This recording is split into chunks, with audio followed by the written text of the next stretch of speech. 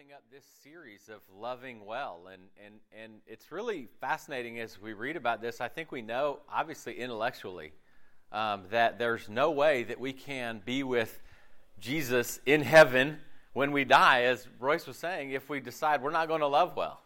You know, one of the things I was thinking of as Royce was sharing was, and this is something that I really, really strongly encourage each and every one of us to pay attention to is, just a conversion experience will not get us to heaven. I want to be really, really clear about that, because I think what can happen is we can become very apathetic when we say, oh, no, because I was baptized into Christ, and I was baptized for the forgiveness of my sins, then that's what matters. And that's clearly not, okay? The truth of the matter is there's no way. We spend so much time trying to get our minds wrapped around baptism for the forgiveness of sins, but then on the other hand, if I say, but I won't live for your mission and still be okay. We won't be okay. But I won't love my brother. We won't be okay. All right? You know the passion that sometimes you share with people about baptism? This is what we need to be dealing with when it comes to loving well. Because there's no way, there is no salvation outside of us going, I won't do that. Okay? Here's the one thing that has come to my mind, even as I was preparing for this lesson, is the depth of addiction I have for sin. And we all have it. We all have it. Okay? And it's that idea of when we try to wrap our minds around loving well, oftentimes we try to do it in the context of sin. Okay? We Christianize worldly love. And then we go, okay, this is what I want to do. I want to love selfishly still. Like what we're addicted to really is loving people in a way that we get something from them. That's what the world has taught us since probably 5th grade or 4th grade or 3rd grade or 9th grade, if you're kind of a late bloomer or something like that, is what the world's definition of love has taught us is there's always something in it for you. All right? And here's the truth of the matter is when you talk to somebody who's addicted, they don't see their addiction. Like, have you ever seen the show Intervention before? Has anybody ever watched that? If you haven't watched that, please go and watch an episode, because you will think, my mind is blown listening to what I'm listening to. Because you'll have folks who are addicted to any number of different things and substances and all of these, and it requires something to shake their world. It requires people they love to sit down and really draw a line in the sand. You can't stay this way. You can't live here. You can't do this. And the person that's being confronted by it is like, I don't understand what your problem is. I've got this. This is no problem, okay? And the truth of the matter is when we forget we're not addicted to sin, or we were addicts to sin, and when we forget that, then it's like, no, I got this. What's the problem? Like loving well, I do love well. But here's a thing that I find in my life, and I'll bet you it's happening in yours too, that to a certain degree, you have Christianized worldly love. Like it's been about, okay, I'm going to love well, but how can I do that in the context of getting something from people?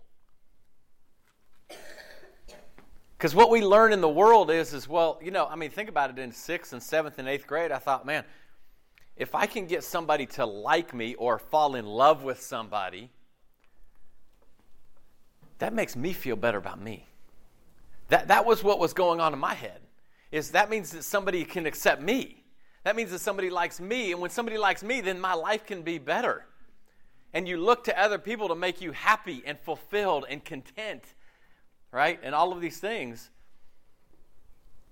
And that can end up happening as disciples where we just kind of Christianize it, where we're like, no, but now what I'm going to do, I'm going to love people in the Christian sense. Like I'm going to love people purely. And I'm going to love people, and I'm going to try to be good to them. But really what I want is I want them to give me something, like I'm taking something from them, taking security from them. This is a real case, like as you're a single, like looking to get married, this is where it can happen even in dating, which is like when I find a boyfriend, I'll be fulfilled. That's worldly love. For real, it is. It is Christianizing worldly love. It's because we're going, no. Jesus isn't really enough. Like if I do it in the church sense, like where I can go find a good Christian boy or girl because I'm unfulfilled, then that's okay to be unfulfilled in the church in that manner. And we've just Christianized worldly love. Like, I need someone else to make me happy. I need someone else to fulfill me. I'm looking for somebody else to make me feel validated or worthy or any of these things. And I just feel like if we're not really careful, we can really fall into that, because we remember there's one overarching theme through the entire Bible, right? There's one overarching theme, and that theme is what? Is God reconciling us to Him through Jesus. That's painted through. And how do you do it? You love Him and you love others. All right? That's as simple as it gets. Every single book in the Bible, all right, is about that. There's not a book that you're like, that's not about reconciling people to God through Jesus. Yes, it is. Is everything in there is for that. It's very intentional, right, as Royce brought up. I think that's such a word that we have to, like, wrap our minds around. All right? Because if we don't, then it's just one of those things. It's really easy, as Royce said, to become bored and apathetic and all these things, because we can be as unfulfilled in the church as you are in the world when we Christianize worldly love. Right? Because it was never meant to be that way. Turn over to 1 Corinthians 13, okay? So what we did last week is we talked about, well, first of all, the context of the Corinthian church, this was a church that it was foreign to them to love. It was foreign to them to come together and not compare. I think the more we read about the Corinthian church, the more we should see, this is us, right?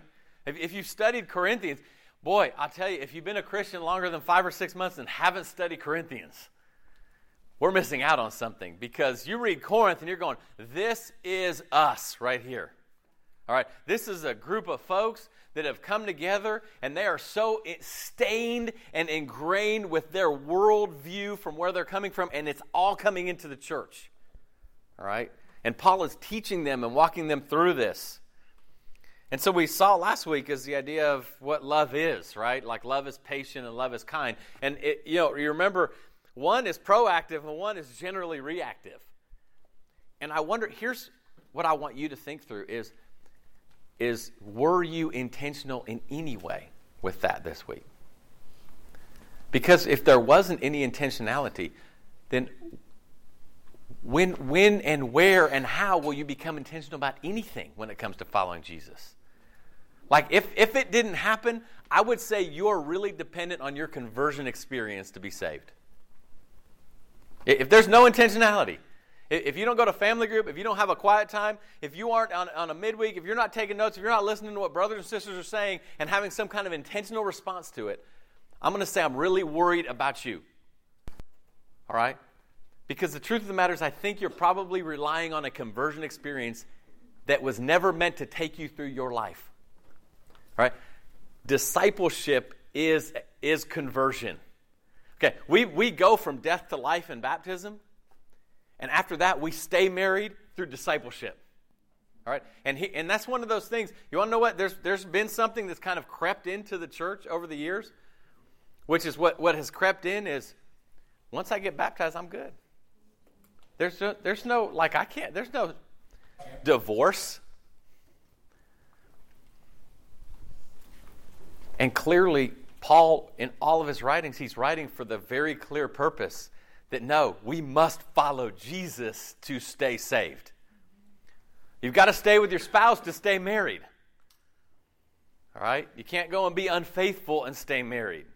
All right? And so I just want you to think about it is if your Christian experience has become attending things and taking notes and doing nothing about it, consider your life and your heart as a disciple. Okay, because it's not what the Bible is teaching. Okay, so I just want us to get kind of locked in on that, okay? So we do have this here. Have you ever tried to do something before? The idea of it was so great, and then you tried it, and it was so frustrating. Have you ever done that? Okay, I did that. There's been 2 distinct times in my life, okay? The first one was snow skiing, right? And the funny thing about it is I had romanticized snow skiing like This is going to be great. You're going to go up on the mountain. There's going to be this lodge, like gingerbread lodge full of hot cocoa and a fire that you're just going to chill out at. And I'm going to go up on the slopes and just kind of like, woohoo, just come on down the slopes, and it's going to be awesome. And then I went snow skiing. And I thought, well, okay, I have the romanticized version. So, put the boots on, put the skis on, kind of made my way with my buddy to the chairlift and proceeded to just go straight down, right? And thought, this doesn't feel right. Like, this isn't that fun because I feel like I'm going to hit somebody. Like, this is frustrating to me because I want to like, and the skis don't turn just by, like, doing that, right? And I'm like, this is the stupidest thing in the world, right? This is ridiculous because there are certain principles you have to follow to do that, right? And then we decided, well, let's try we were going down. It wasn't that fast, so we said, well, let's go up to the next level, okay? Except we got on the wrong chairlift, and it took us all the way to the top of the mountain, okay? And that was really scary because it was just a pattern of, like, going and falling or running into something to stop you. And that's what we did for about an hour and a half to get down the thing, right?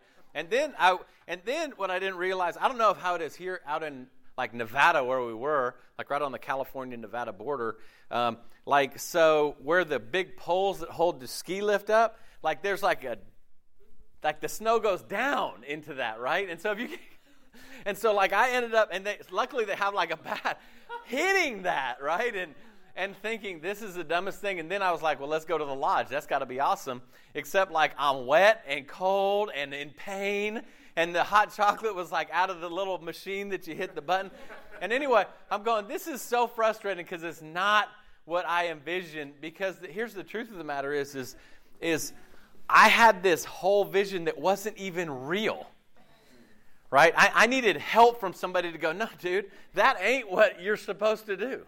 No, this is how you go. I'm getting off the ski lift and just falling off the ski lift and, hurting people and all that kind of stuff. The second time that was really frustrating was I really wanted to learn how to play the guitar. Because when I watch people playing a guitar, I'm like, that dude is awesome. Like, I watch people and they're, doing all this stuff. And then I felt like I'm going to pick up a guitar and just like, you can make the sound of the song strumming. No, you can't. And it just looks dumb. And then I was like, but in my mind, I had this romantic vision of how cool it would be to just, rock a guitar, right? And so there was a kid in our campus group, and I said he could play. I said, man, teach me how to play. And he started teaching me, man, and I thought my fingertips fell off. I'm like, this is stupid. This is not romantic at all. This isn't awesome at all. And he would say, you have to do your fingers in ways that my fingers didn't work. I'm like, how do you do and then cross your hand over and just to make this one sound, and then I'm supposed to like change them again? And I was like, I'm done with this. I am so frustrated. I just want to be. That's oftentimes what happens. We think, I want to love. Here's the truth. I want to love like Jesus.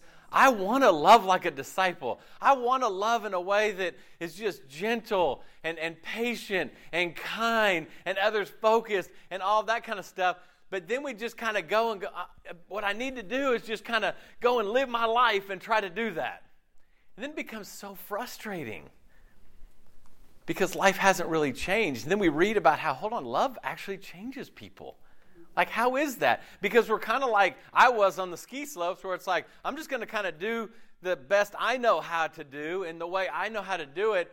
And then we're just like barreling down the slopes, hurting people as we go. Instead of going, hold on a minute. You want to know what? The intervention is the Word of God. That should shock us into what we're doing. It should be somebody pulling me off the ski slopes going, no, dude, you don't understand anything about skiing. Like, let me help you do this, okay? Let me help you so you don't become frustrated, all right? And I think there can be a low level of frustration that happens among disciples because we're trying to love people the way we always learned how to love people in the world. We just try to do it in a Christian way, okay? And then so we have this love is patient and love is kind, and we know we have to do this. But then it goes into what love isn't, right? Let's read that. 1 Corinthians 13.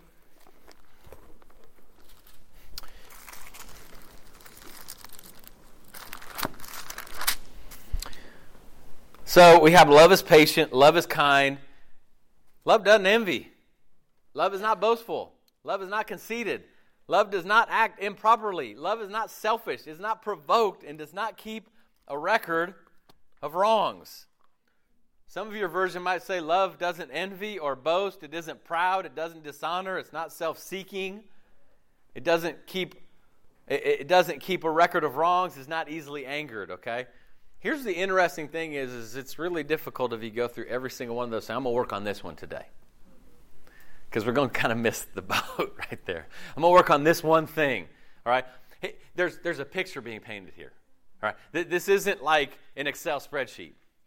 It really isn't. This is painting a picture. Hey, here's what love is. Can you picture it? Like the Bible is less an Excel spreadsheet and more like this beautiful work of art.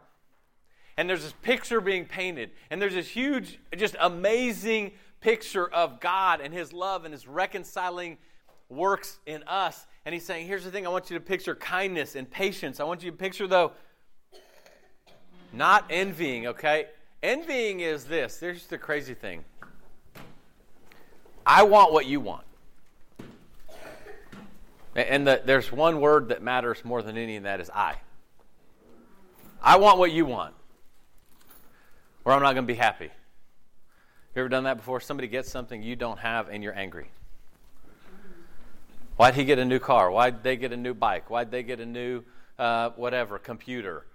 Why'd they get a boyfriend? Why'd they get a girlfriend? Why'd they get a spouse? Why'd they get a baby? Why'd they get, you go on and on and on. There's no limit to that idea of going, listen, why that may be happening right now in your heart. Like where you're going, you want to know, why'd they get that? Why does he get to do that? Why did they get that house? He says, understanding the picture of love, that doesn't exist. Love isn't about that I want what you want. And it says love doesn't boast, right? These are so similar to one another, right? Envy is, I'm not going to be happy unless I get what you have, and I'm angry because you get it and I don't get it. Boasting is, this is what I have that you don't have. Look at what I have. Having comfort and security in the things that we have. Have you ever felt that before? Like you get something and you feel like this can happen with material things. This can happen with new clothes. You get a new pair of clothes, you go, I feel so much better right now.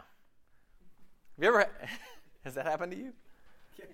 Yeah, it's happened, right? I'm just guessing. It's not usually a guy thing, but But you put new clothes on, and you're like, yes, you're right. Here's this idea of it's so easy to, here's what I have that you don't have. And again, the operative word is me.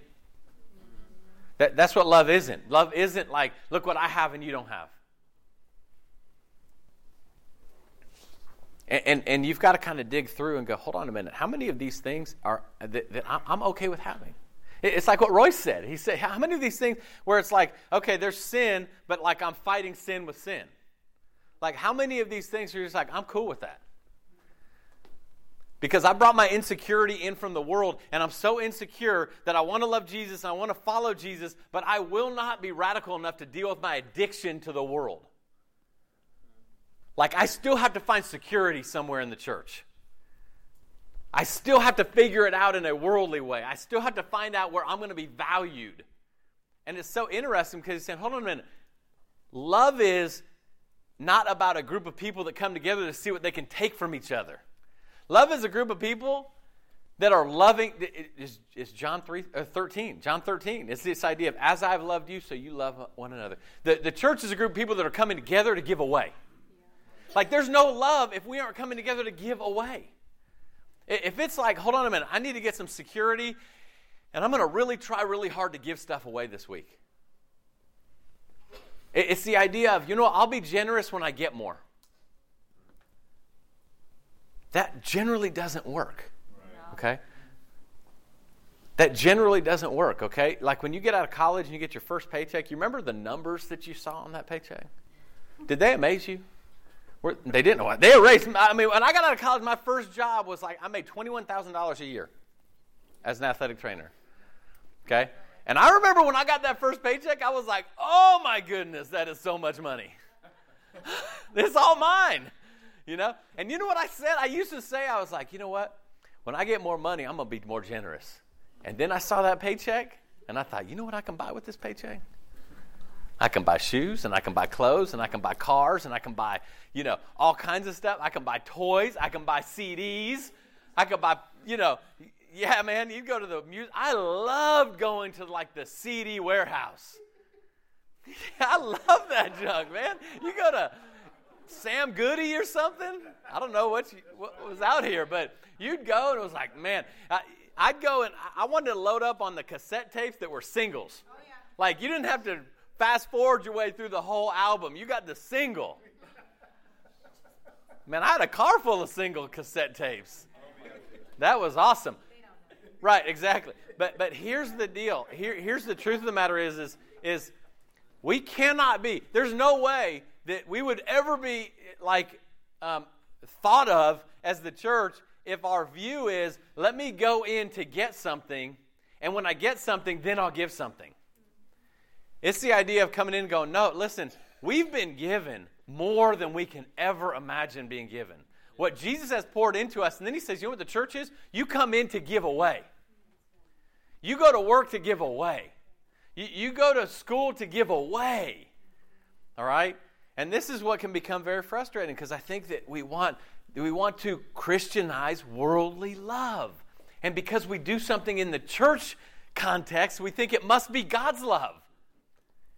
Except he's saying clearly right here, some of these things that, you want to know what? I bet you all of us feel in our hearts, probably more often than we're really willing to admit, is that we just are okay with envying.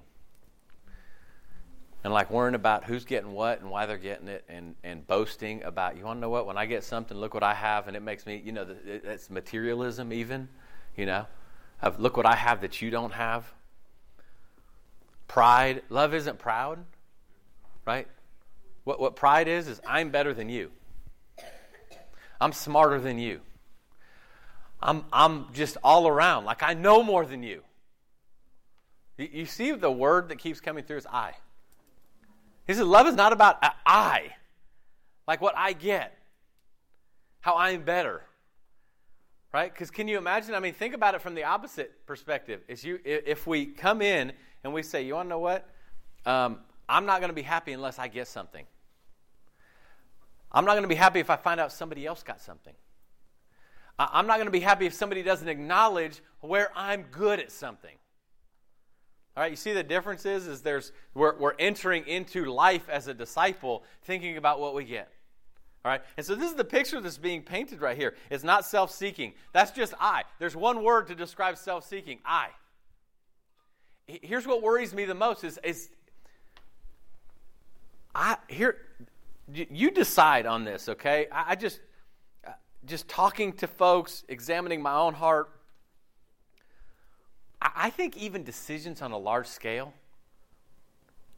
we've Christianized worldliness.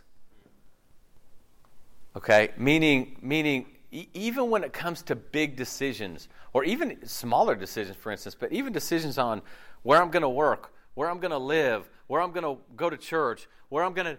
Oftentimes it's like, but I want to do this. This is what I want to do. And I don't see that in the definition of love. But what we've done is the pendulum has swung, right? Because, you know, some of you guys don't know, but probably 15 years ago, it was like, no, it doesn't matter what you're going to do. You're going to do what the church tells you to do. Okay? And that wasn't right.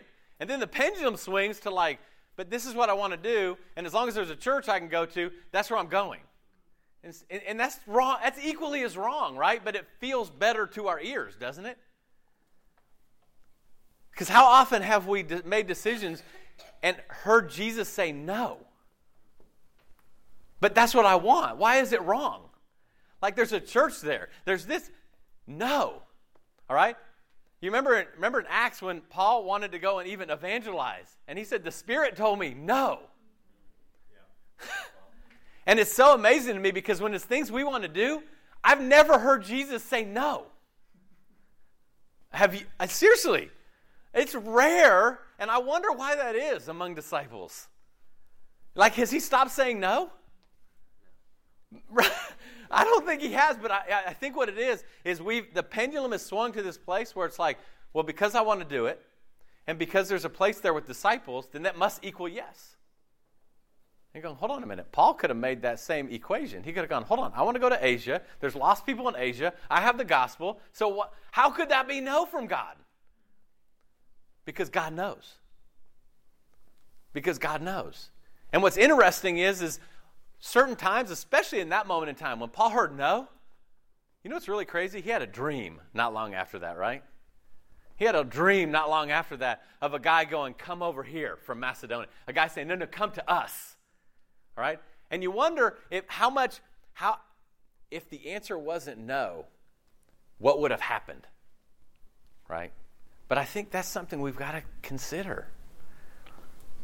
Like, just because I want to do it, that actually is just about me. And that's Christianizing worldly love. It's going, but I'm a good disciple. I study my Bible every day. I give money to the church.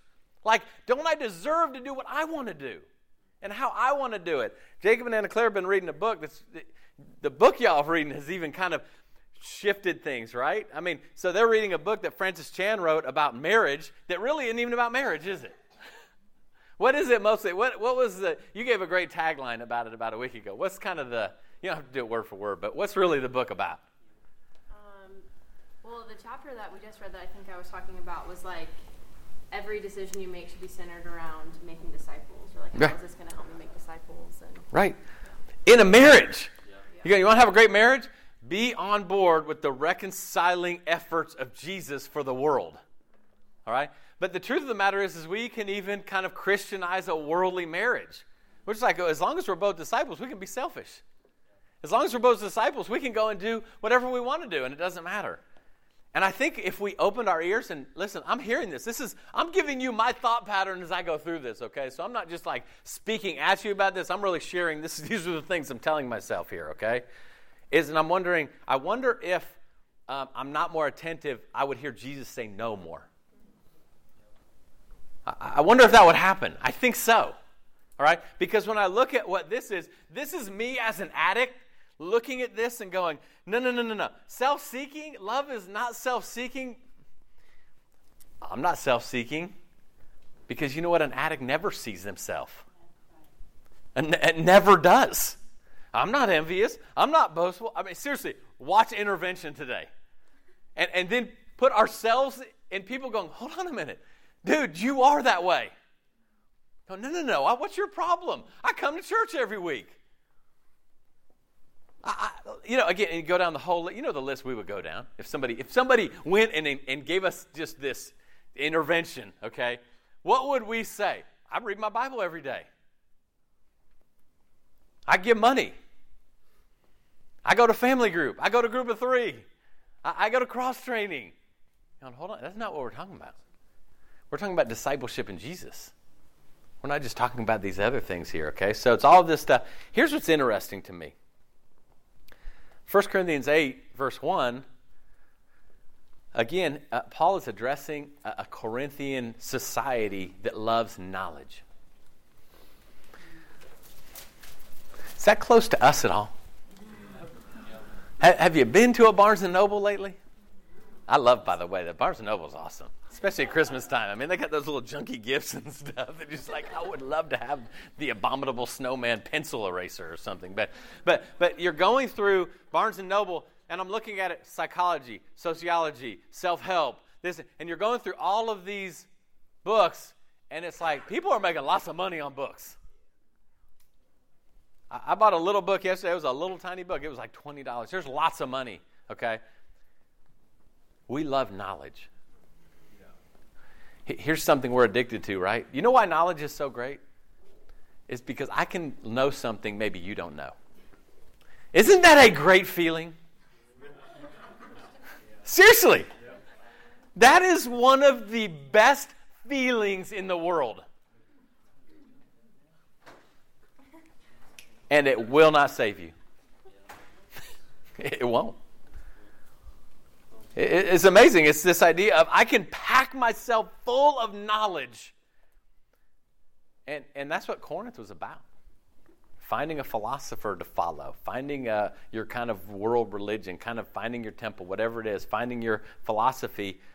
And then he says, here's the deal is knowledge. You know what knowledge does? It just puffs us up. Totally the opposite of what Paul's writing to the Corinthians about what love is. He's saying you fill yourself with knowledge, and knowledge is really neutral, isn't it? I mean, to a certain degree, you've got to have some knowledge. You just can't be completely, just out of the loop on things, right? But he says, here's the deal here's what love does. It builds up. He said, it builds up. That's how you know. That's how you know. So you go through it and say, it's not envious, it's not this, it's not that, it's not. Okay, here's the test, though.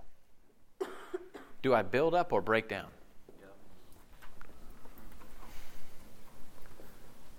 There's no way I'm building up the person I'm envious of. No way. There's no way. You get something I want, and I'm just pouting about it.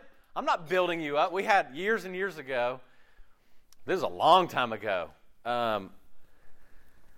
We had a sister in the congregation that got engaged. Man, I thought we were going to have a fist fight in the congregation.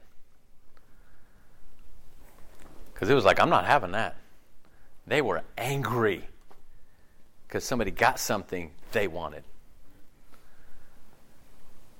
Breaking down. There's no way. Like, that's the deal is if our lives aren't characterized by who am I building up? I can't build up the person I'm envious of. I can't build up the person I'm boasting to. I can't build them up because I see him as small and insignificant. I can't build up the person that when I'm self-seeking, because how can I possibly know how to build up Murphy if all I'm worried about is me? It's impossible, right? And this is here's what I've learned, and I think you have as well, is the more I worry about me, that is tiring. That is exhausting. Yeah.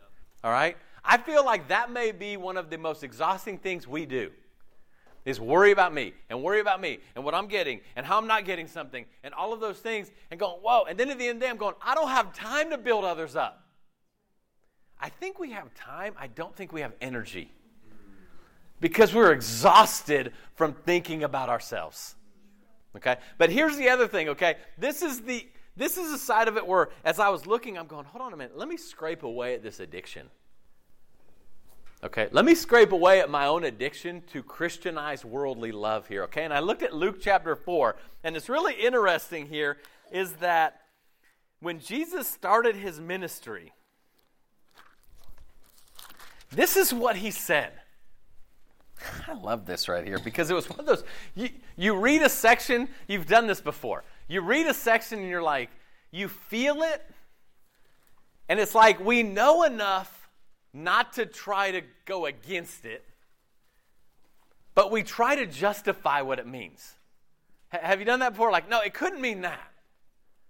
No, it couldn't. Love your enemies, but what about no, and we try to again, Christianize our worldly definition of things, okay? Here's what I looked at. Luke chapter 4, verse 18, okay? Jesus comes in. This is awesome. In the synagogue, he says, hey, here's the deal.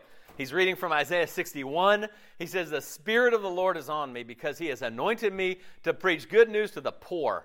He sent me to proclaim freedom to the captives and recovery of sight to the blind, to set free the oppressed, to proclaim the year of the Lord's favor. It's interesting. Almost none of those people in that list can give Jesus anything.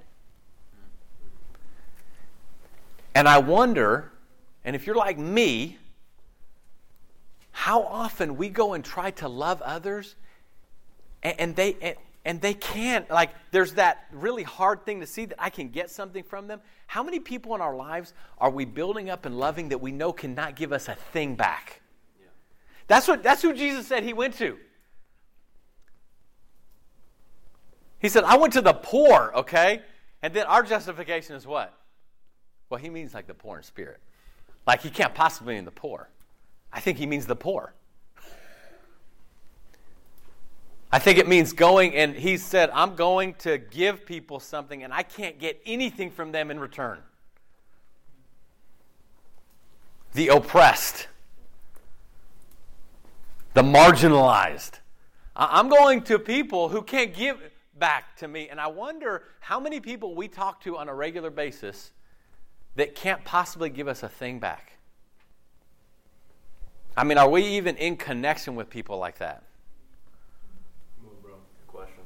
And I think that's the part of it, because when I start like trying to fit this into like, okay, I'm going to do my best to not Christianize worldly love, so I'm going to love my brothers sitting here in this room and sisters, and I'm going to really work on that and really, really work hard that my motive is not taking something from them and going, okay, that's great, that's excellent, but maybe what we need to do is go out into the world and find people who literally cannot give us anything back. And that's the side of it to me. I'm going, I don't, like, that doesn't seem as fun to me. that doesn't seem like I want to love and build up the people who are comfortable for me to do that with. I want to do that, right? And that's not, these words of Jesus, what he said right here, he says, man, I'm helping people who, they may not even ever want to follow me. He helped 10 lepers. 90% of them didn't even want to follow him. See, that's the other interesting thing is, loving others, okay, now brace yourself for this. Loving others is not a church growth strategy. I want you to think about that, okay? Loving people is God's method to help people become disciples. But love is not a church growth strategy. Does that make sense? Meaning, like, it's not that idea of, okay, I'm going to start loving now, and then you'll become a disciple. That's church growth strategy. Love, what he's talking about is, I'm going to love you, and I don't care if you never become a disciple. Well, I mean, we care, right? I understand that. But it's the idea of it's not contingent on that. Right? It's not contingent on that. It's the idea, I'm loving you, not because it's a strategy, but because it's who Jesus was. And how many people did he come in contact with, do you think, in 4 years that never followed him ever? And we see him just giving and giving and giving. I mean, talk about vulnerability. Talk about just sacrifice. Talk about just, I mean, that's the worst church growth strategy I've ever heard. Because you're going, Jesus, you know who is. Why don't you maximize your time on the people that are? Why don't you, that guy, he's not even going to, send him away. Right? I mean, your sin is probably, you deserve it anyway. But I think we need to go back to this right here. If we're going to love well, and we're going to look at this list seriously as addicts to the world's view of love, of dealing with how we're going to deal with envy and boasting and pride and self-seeking and all these things, is we must pray to God that he injects us into the lives in the world of people that can give us nothing back. And that our mindset is that even if it is somebody that can give back, like, I want nothing from you. I think that's the thing. And here's the intentionality, okay? I mean, this is the intentional kind of takeaway. Is the goal isn't now, it's like to put the heat-seeking missile on, like, finding the marginalized right now. Okay, I'm going to go tomorrow, and who is it, and who's that? Listen, sometimes you can't tell by looking. But here's the thing that we see Jesus doing all the time, man. I'm going to a town, I'm going to start talking to people. There's no way that we can, like, strategically, like, heat-seeking missile, like smart bomb right in. It's the idea of a work of Jesus inside of us as we go out and share our faith with people. And that means talking to a lot of people that we normally don't talk to. That means raising our eyes up and seeing people we don't normally see. And it's the idea of, I know you have homework, but it's not more important than this. I understand that life is busy, all right? But that becomes such a crutch for us not to do this. All right? And it's the idea, no, I don't have time, I don't have this. No, just raise your eyes up and listen, get in there. How many folks, I mean, that's just really the intentional thing is, am I going to go out of my way to talk to, meet people, pray with people that I see each and every day? As we said before, as we talked about last week, there isn't anything the world responds to more than thoughtful kindness. Yeah. Like when you remember a name and you remember a family situation and you remember somebody that they might see you once a month even, that's moving to people. Because we want to be remembered. We want to remember that Jesus remembers us. Okay? And so that's the takeaway. How many folks am I living by right now? How many people do I see in class every day? And it doesn't matter that there's 1 week left in school. It doesn't matter. They may be leaving, but they're graduating. They're not going to be here. It doesn't matter, because the truth of the matter is they don't have to take a 6-month course to become a disciple. And sometimes we kind of throw it in. Well, there's only a week left. There's no big deal. I'm just going to go do my thing. Instead of this idea of, as Royce brought up too, is this idea of waking up and going, man, I'm going out my door to give away what Jesus has given me, to love that way. And I may get, and very well get, nothing in return. But why that's okay is because that's where we get in touch with how much Jesus has given me and you. Isn't it amazing how all of this is so cyclical when you add gratitude into it? Like once you add gratitude into this, it's like, oh, I remember all these things, and the tank is full, and then we go and give away. And he's saying, then be grateful, and you remember all these things, and then you give away. This is what love is, right? But seriously, I think we're going to have to do a lot of praying and fasting. I know I am. To really come to terms with what is my... And here's the other thing about this. We got to talk with brothers and sisters about this, man. Like having the... I don't know how many of y'all have done this. I know some of y'all, this was just kind of a regular thing of sitting down. Y'all tell me what you see. Like, tell me what you see going on in my life. Because here, I'm telling you, I watched a single episode of Intervention. I'm like, whoa. Like, that person doesn't even see that they're killing themselves. And so going out, opening our mouths, talking, giving away. I love that when Peter and John were going into the temple, the guy was begging, and they said, we don't have any money, but we got something. That may be what happens. Because I don't have any money, but I have something to give you. Man, come and sit down, or let's go have a meal together, or let's... See the difference? That is so much more proactively loving like Jesus did, rather than trying to fit it into our own world. Does that make sense? Yeah.